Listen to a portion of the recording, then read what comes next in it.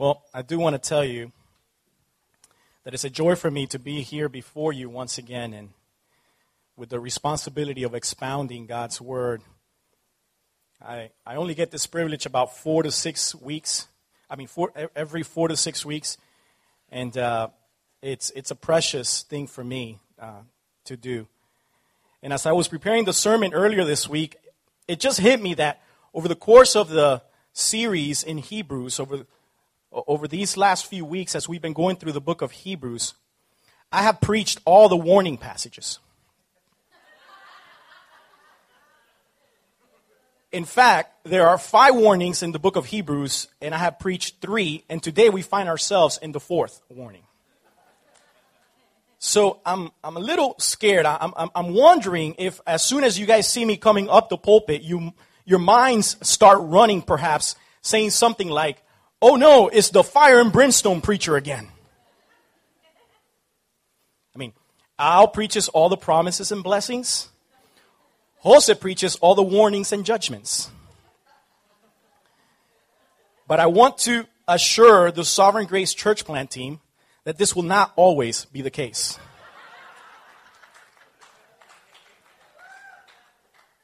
But putting all joking aside, church, I want to assure you this morning that these passages which compose the strongest warning in the book of Hebrews are also some of the most encouraging words you will ever read in the pages of Scripture.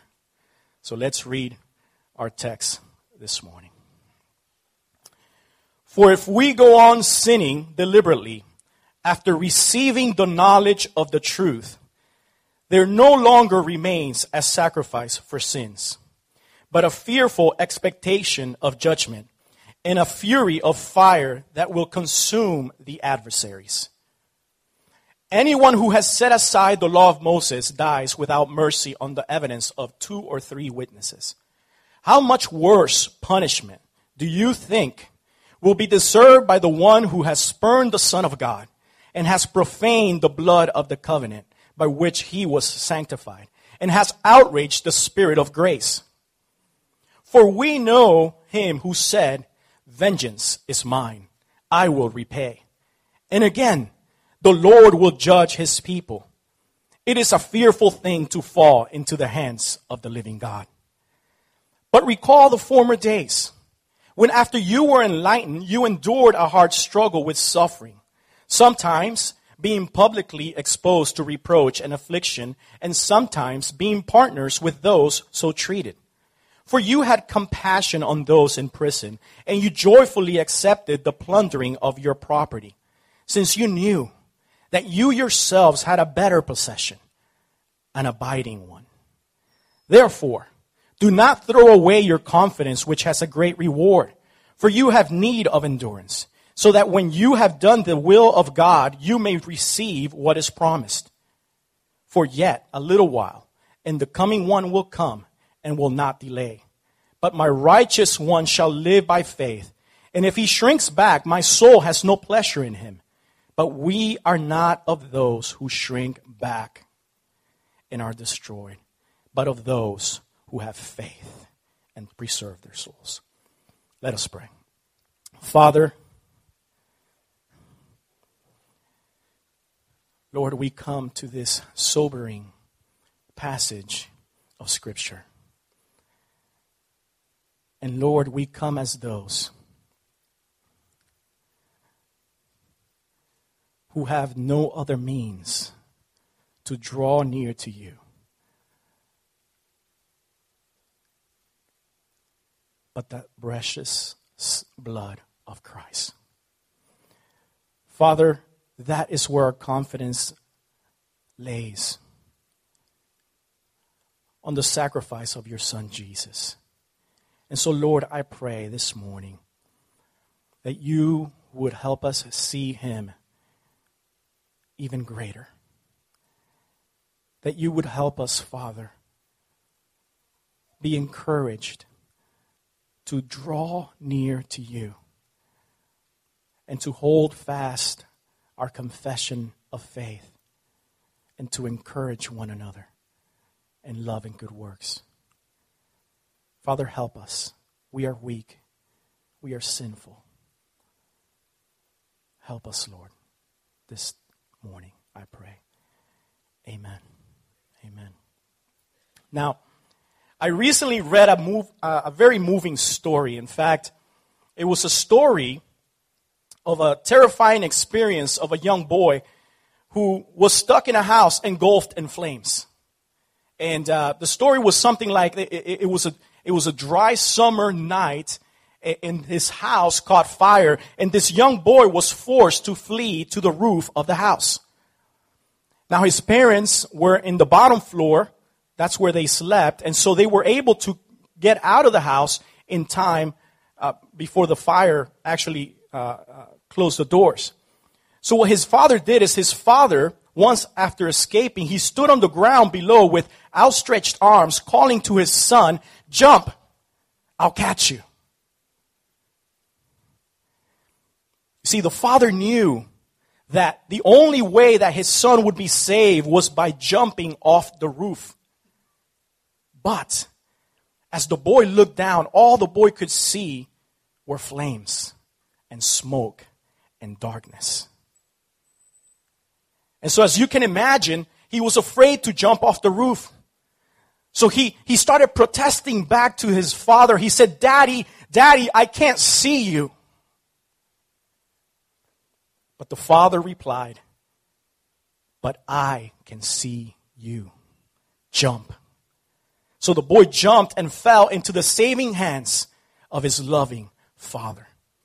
And church, our Christian lives are much like this experience. You see, we are burdened and blinded by the enemies of our souls. The world around us, our hearts, the flesh inside of us, and Satan. And God our Father calls us to jump into the all-satisfying, life-transforming, saving, nail-pierced hands of our Savior. And that's what this whole epistle has been about. God, through the book of Hebrews, is calling both the original audience and all of us today to jump. Do not go back into the burning house. You will perish if you do. Now, in the case of the original audience, going back into the burning house meant rejecting Christ and going back to the perishing system of Judaism. But trusting Christ meant facing the flames of public reproach. It meant facing the blinding smoke of a life of suffering and persecution. It meant trusting the unseen safety while enduring the visible danger. And as 21st century Christians in America, we do not face this type of suffering and persecution that the original audience experienced. None of us are facing public beatings. None of us are facing imprisonments due to our faith or the confiscation of homes due to Christ. But nevertheless, our hearts are no different than theirs, and temptations come to us in different forms, but they all have one goal in mind: rejecting Christ. And the author has labored for 10 chapters showing us the superiority of Christ. And after giving us this wonderful exposition of the superiority of Christ and His salvation, he culminates his message by exhorting us to respond to the sacrifice of Christ and His priestly work by doing 3 things. You guys remember those 3 things last week? He's calling us to approach God faithfully. He's calling us to maintain firm in our confession without wavering. He's calling us to encourage one another in love and good works. And the reason why the writer is exhorting his audience to respond in these ways is because they were being tempted to do the very opposite. They were being tempted to draw back instead of drawing near. They were being tempted of shrinking back. That's what verse 39 tells us. You see, instead of drawing near in full assurance of faith, they failed to draw near and doubted the sufficiency of the work of Christ. Instead of holding fast to their original confession without wavering, they were tempted to waver on their confession, and some of them were even renouncing it altogether. Instead of finding ways of encouraging one another in unity, they were being tempted to neglect meeting together and growing in love and good works. They were like the young boy on top of the roof, blinded by flames and the smoke, in danger of perishing in the fire. In church, we are no different. We stand in the roof of our lives looking at flames and smoke all around us, and we hear the voice of God that calls us to jump. Draw near to me in fullness of faith on the basis of my son's sacrifice. God calls us to jump. Hold fast the confession of your hope. God calls us to jump. Encourage one another to love and good works. Now, are we going to trust the call of the Father? Or are we going to reject it? And this is the issue the writer is trying to address. There are only two responses to the superiority of Christ. We either believe in fullness of faith and jump, or we fail to believe and we perish. There is no third or fourth choice. There is no in between. So as we come to these verses, may we hear the call of a loving Father this morning, whose heart for us is that we would experience His salvation. May we draw near to God this morning and set our ears to hear His voice, even though the darkness and the flames that tempt us to doubt God are right before us. And if we do this, you know what we will hear? This is what we're going to hear in this text. We are going to hear the voice of our Father say to us, endure in faith with confidence. Endure in faith with confidence. This is the main point of our text, that we would not shrink back into destruction, but that we would live by faith. That in the midst of sin, in the midst of brokenness, in the midst of suffering, in the midst of persecution, we would endure in faith with confidence. So the author is going to walk us through the text and introduce us to two kinds of people. Those who fail to endure, that is our first point, and those who endure in faith, that is our second point. So let's meet the first group, those who fail to endure. Look with me to verses 26 and 27. He says, "For if we go on sinning deliberately after receiving the knowledge of the truth, there no longer remains a sacrifice for sins,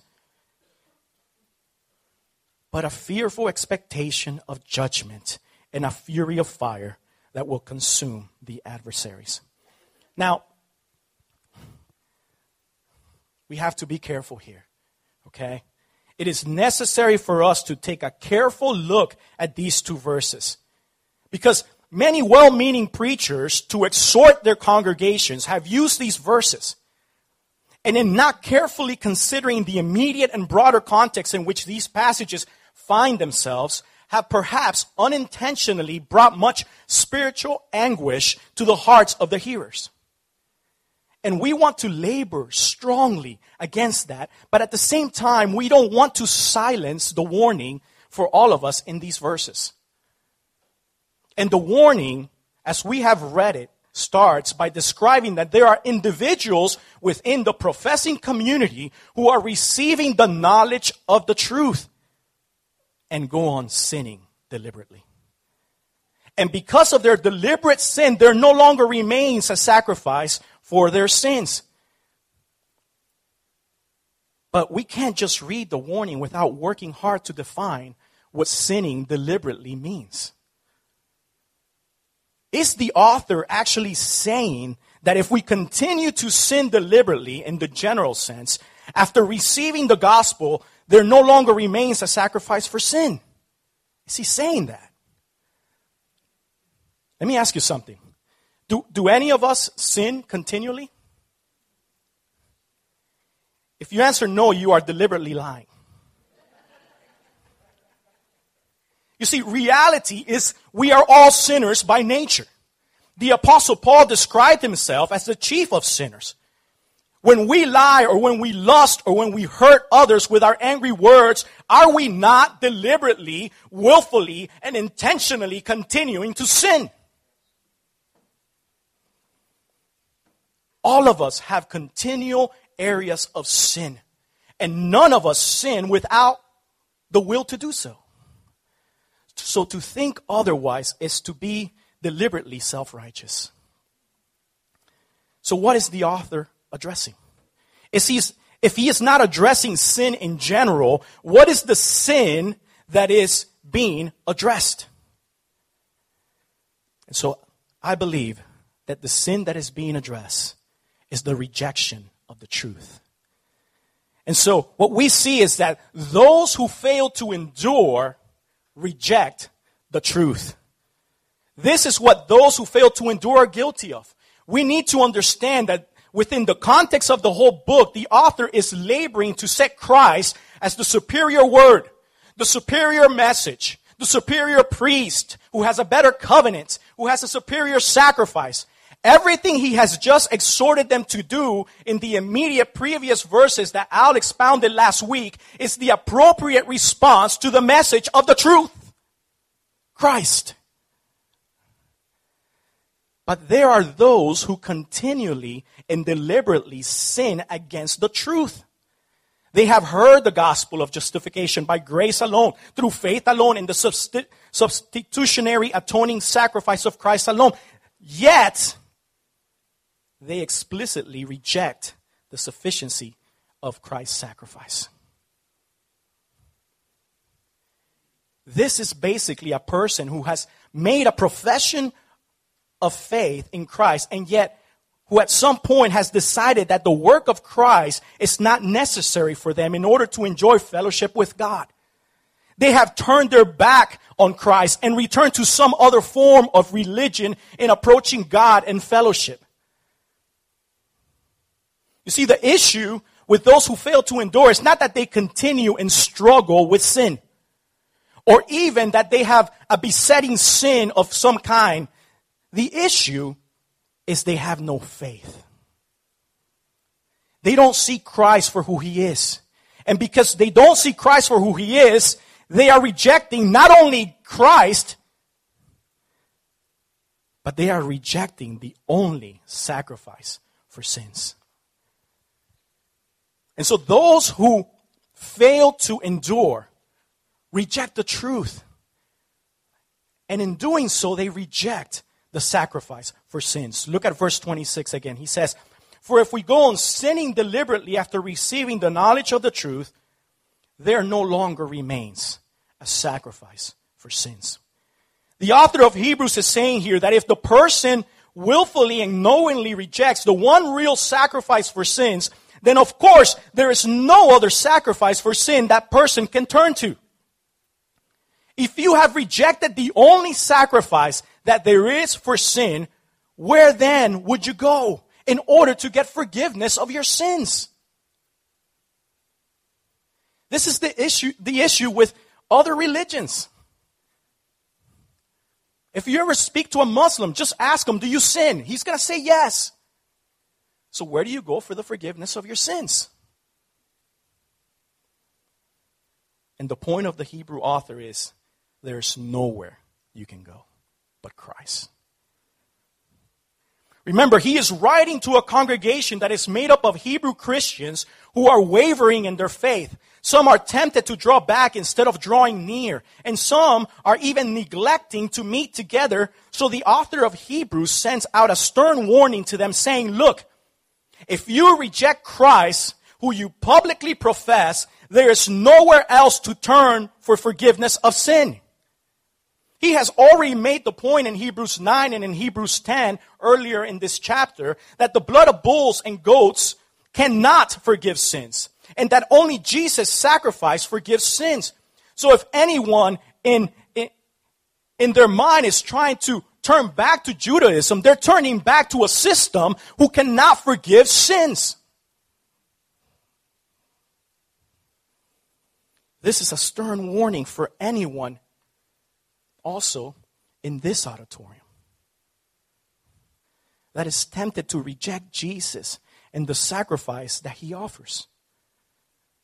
My friend, if this is you, I plead you to embrace the blood of Jesus for the forgiveness of your sins. I plead you to jump off the burning roof of your spiritual status before God and into the hands of a merciful Savior. I plead you. You know why? Because those who fail to endure will receive merciless judgment. That's what we see in this text. We see that those who fail to endure reject the truth. We see that they reject the sacrifice for sins, and then we see that they receive merciless judgment. This is what awaits them. Look at verse 27 with me. It says, but a fearful expectation of judgment. In other words, there is no sacrifice for sin. You know what there is? There is a fearful expectation of judgment and a fury of fire that will consume the adversaries. Church, we will all face judgment one day. In fact, the very writer of this letter told us that in Hebrews 9, verse 27. But only those who endure through faith in Christ have hope for mercy and eternal life. But those who have rejected Christ and failed to endure in their profession have only a fearful expectation of eternal judgment stored up for those who are God's adversaries. Now, many people in this generation, including those who profess faith in Christ, would have a view of God that ignores God as judge. They emphasize that God is love, as if God judging sinners somehow contradicts his love. My friends, God would cease to be a loving God if he was not a just judge. I mean, I want you to imagine this with me, okay? Imagine someone coming into your home and murdering your entire family. And once he is captured and taken to trial, the judge would just set the criminal free with no retribution for their actions. How loving would that be? It would not be love for you in the midst of your loss. It would not be love for the criminal to allow him to persist in his evil. It would not be love for the rest of the human race who is at danger of the same actions. But in our spiritual blindness, we desire a loving God as long as he judges the wrong of others and not mine. But the God of the Bible is a just judge, and he will consume his adversaries. He is not just a little bit angry. He's a fury of fire, which means he is passionate with fury. One day, justice will be done, and holy anger will be satisfied. And just to remind his Hebrew audience of this truth, he reminds them of the penalty for the willful sin of idolatry in the Old Covenant. Look at verse 28. He says, anyone who has set aside the law of Moses dies without mercy on the evidence of 2 or 3 witnesses. This is what he is saying to them. Do you guys remember the passage in Deuteronomy which speaks of the penalty of sin of idolatry? You guys remember your dad reading that passage to you? Now tell me, what is supposed to happen when a person commits idolatry? What did Moses say? Well, Moses told us that if you commit idolatry and 2 or more witnesses witness to the fact that you have participated in idolatry, what is it to happen? You are to be stoned to death.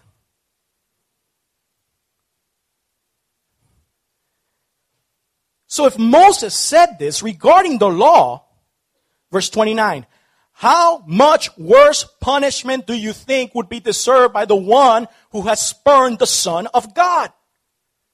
That is his argument. He is saying, if you think that was appropriate penalty for someone who committed idolatry against the one true God in the time of Moses, what do you think will be the penalty for those who trample underfoot the blood of the Son of God?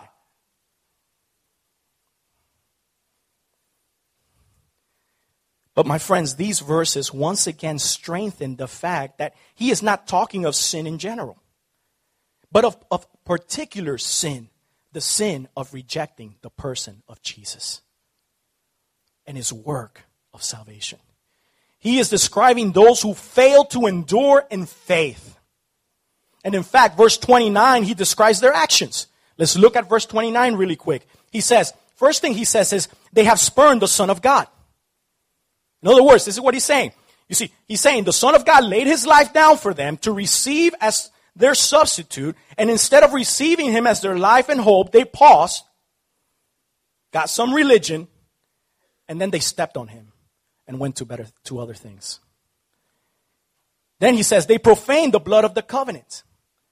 This is really what he's saying. They regarded it as common, ordinary, nothing special, not sacred or precious. They drank the cup of the new covenant and said, nice juice, and went away and stayed in their rebellion. And lastly, he says at the end, they outraged the Spirit of grace. In other words, they tasted the grace of God in their lives. They were influenced by it in some small measure, but then they began to turn away to blaspheme the very Spirit of grace. And so he's saying, for these people, God is a consuming fire. He will avenge and repay according to their deeds. Nothing gets by him. Vengeance belongs to him. He will repay. He is reminding us that at the final judgment, that awesome judgment of God, God is not going to miss anything. Especially, he's not going to miss the rejection of his Son.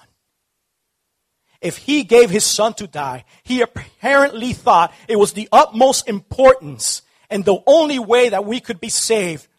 And if we despise that death, the author of Hebrews is just saying to us, what in the world will it be like to fall into the hands of the living God? Now, you might be saying, Jose, you told us in the introduction that these were some of the most encouraging verses in Scripture. But so far, this has been a strong word to hear.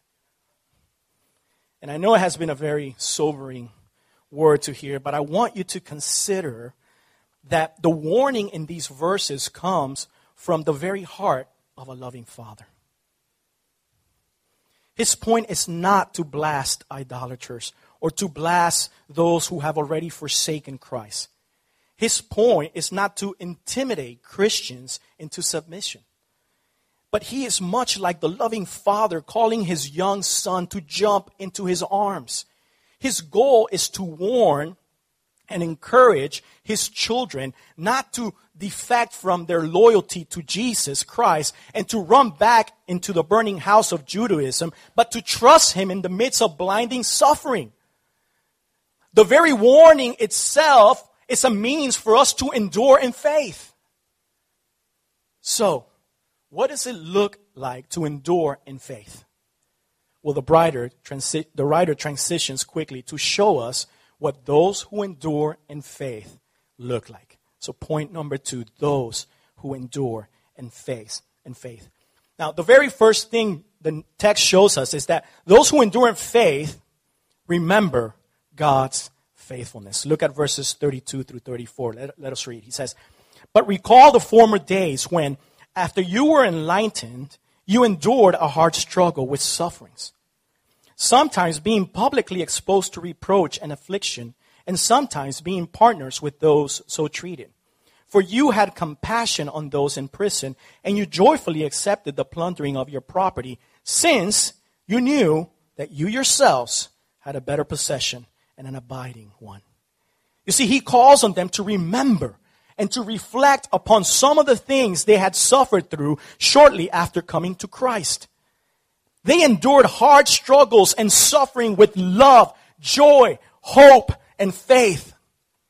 And so the whole point of remembering these former days was not to remember their faithfulness, but so they could recall and remember God's faithfulness. He wants them to find assurance of the genuineness of their faith by contemplating the way God has worked in them and through them not in the prospering of their lives, but in the presence of many trials. So much for prosperity gospel, right? So much for the contemporary American evangelical thinking that things should always go well for us.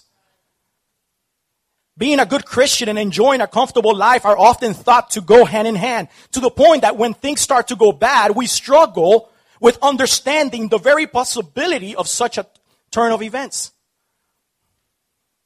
But what this Hebrew author is teaching us is that in the presence of many trials, we are able to see the faithfulness of God that enables us to endure, and in doing so, it strengthens our faith. I saw this this week with my brother Jose LaGuardia, and he's allowing me to share this with you guys. Okay, and over the last 2 months, Jose and Tere have been facing numerous trials. In fact, just over 2 months ago, Jose was diagnosed with a serious heart condition. A condition that calls for an immediate heart surgery to fix a malfunctioning valve that is only allowing his heart to function 65% in capacity. And a few weeks after the diagnosis and days away from his surgery, his employer let him know that another company had bought out the place where he worked and that he no longer had a job.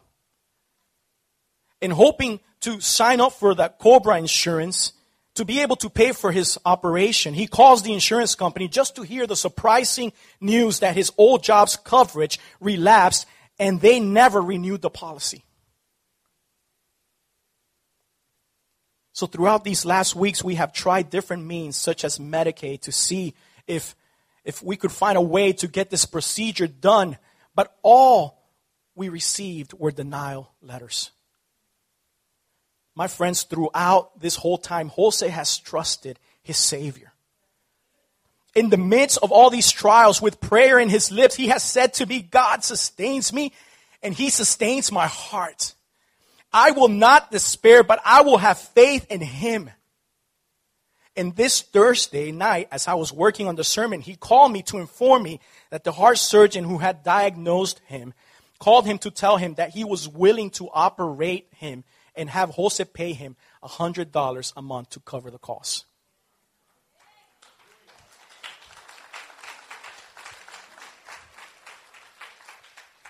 We rejoice in the goodness of God and in his faithfulness towards his children.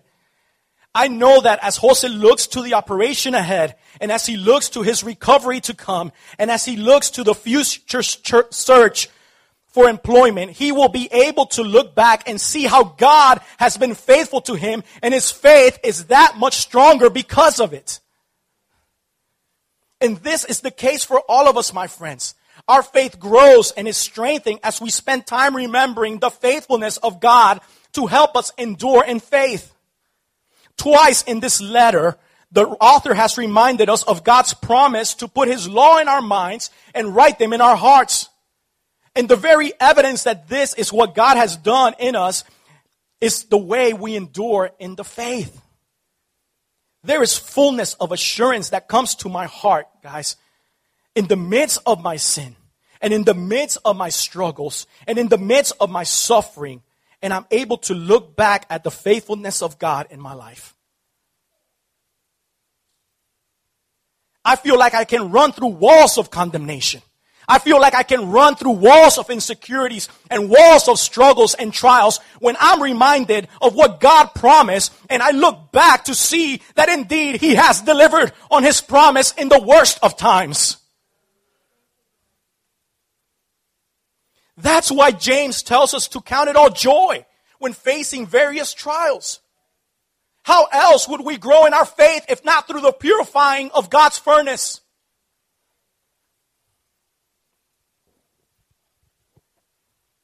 For this reason, the author of Hebrews says, remember those early days. After you professed that you were a believer in Jesus Christ, you went through incredible persecution. Some of you were thrown in prison, went to visit your brothers and sisters when you were in prison for their profession of faith. You ministered to them. You shared in their suffering. You shared in their shame. And so he says to them, I want you to remember that, because that was a very trying time. And even though it was a very trying time, what did you do? You endured. You persevered. You didn't fall away from Christ when the heat was turned on. You stayed faithful to him, he says.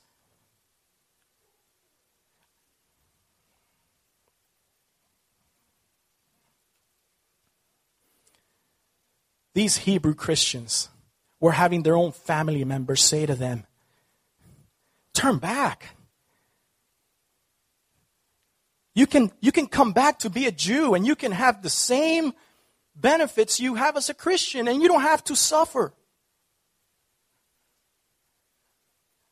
But in the midst of all that, they could remember. They could look back, even through their suffering. God was in their midst. And God was sustaining them.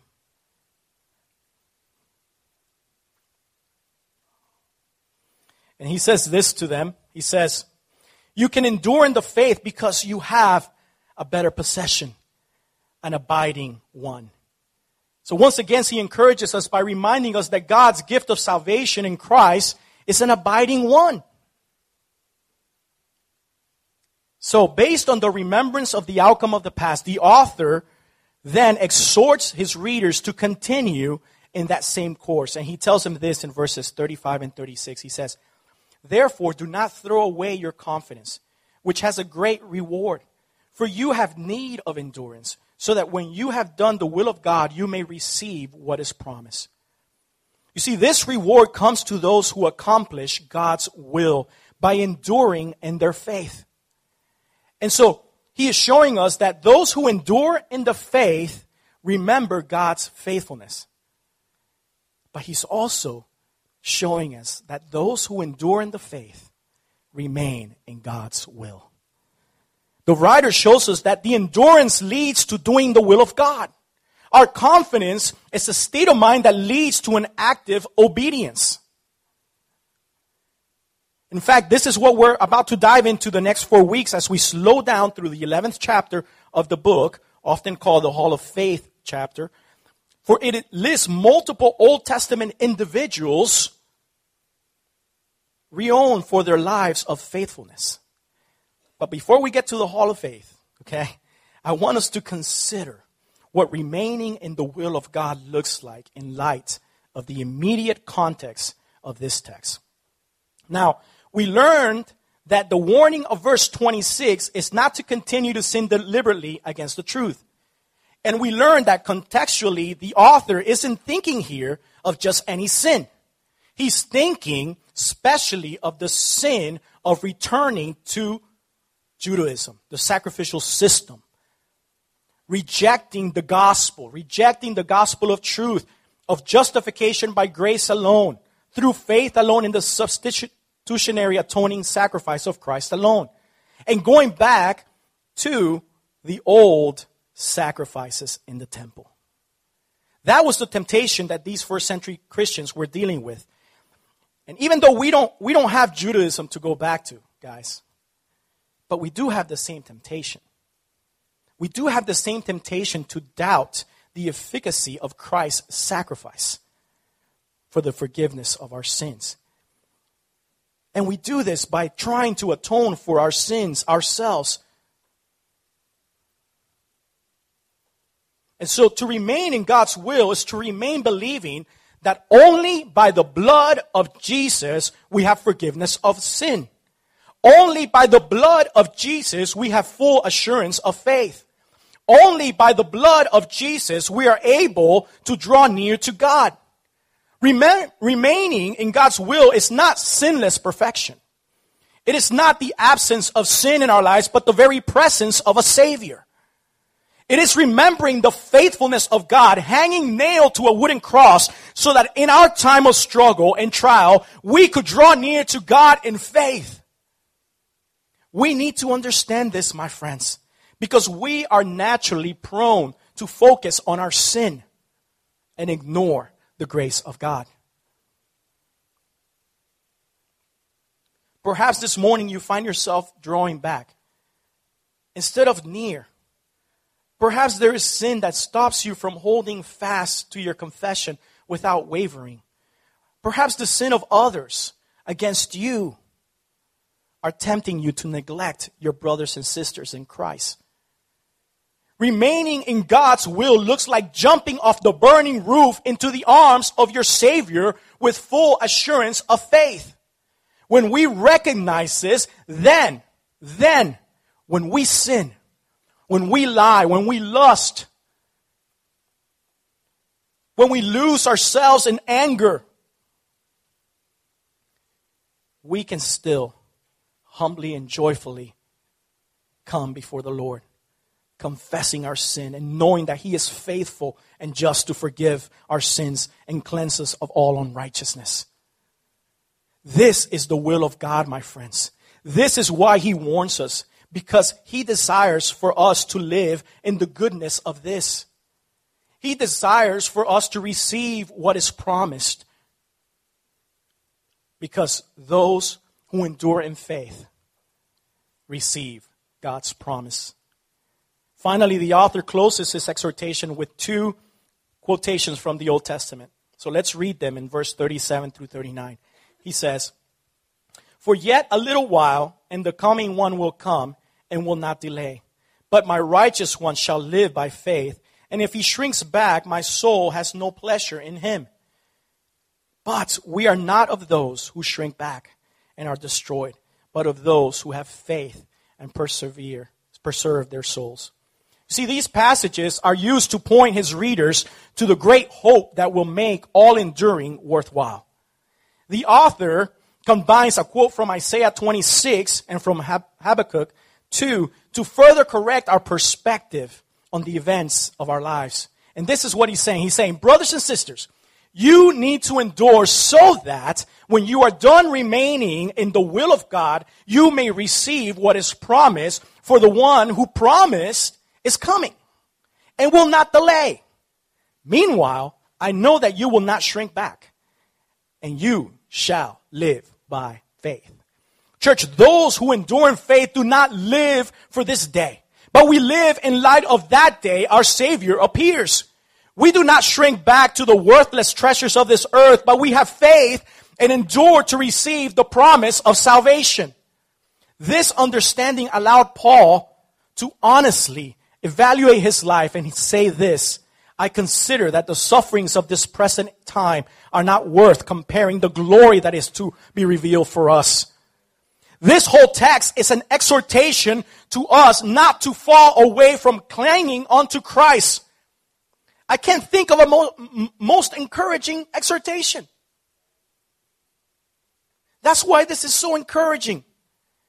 There are all sorts of things that tempt us away from our trust in Christ. Maybe some of those things are going through your mind right now. Maybe you are going through something or experiencing something that is so hard that makes it difficult for you to trust God. But the word of God for us this morning is endure in faith with confidence. You have endured in the past and God has been faithful. Endure in the faith because the one who is coming again. And it is trust, despite what anybody tells you. It is faith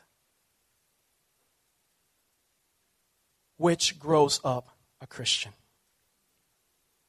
And so when you face those circumstances where you can't figure out what God is doing, trust anyway. Look down at the flames that tempt you to doubt and hear the voice of your Father saying, jump, and endure in faith and jump. This is what you will find. You will find that you will fall into the hands of a merciful, loving God. Let us pray.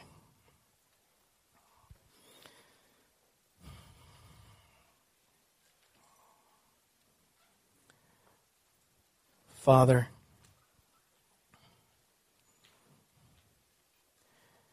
we want to thank you, Lord, for your faithfulness. We want to thank you, Father, that as we look back, Lord, we are able to see that you indeed placed your law in our minds, and you indeed wrote them in our hearts.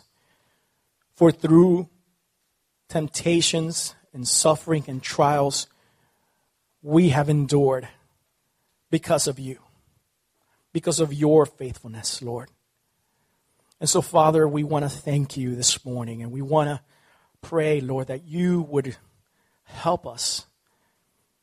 That you would help us, Father. We know that it is natural for us to see our sin, but it is supernatural for us to be able to see your grace.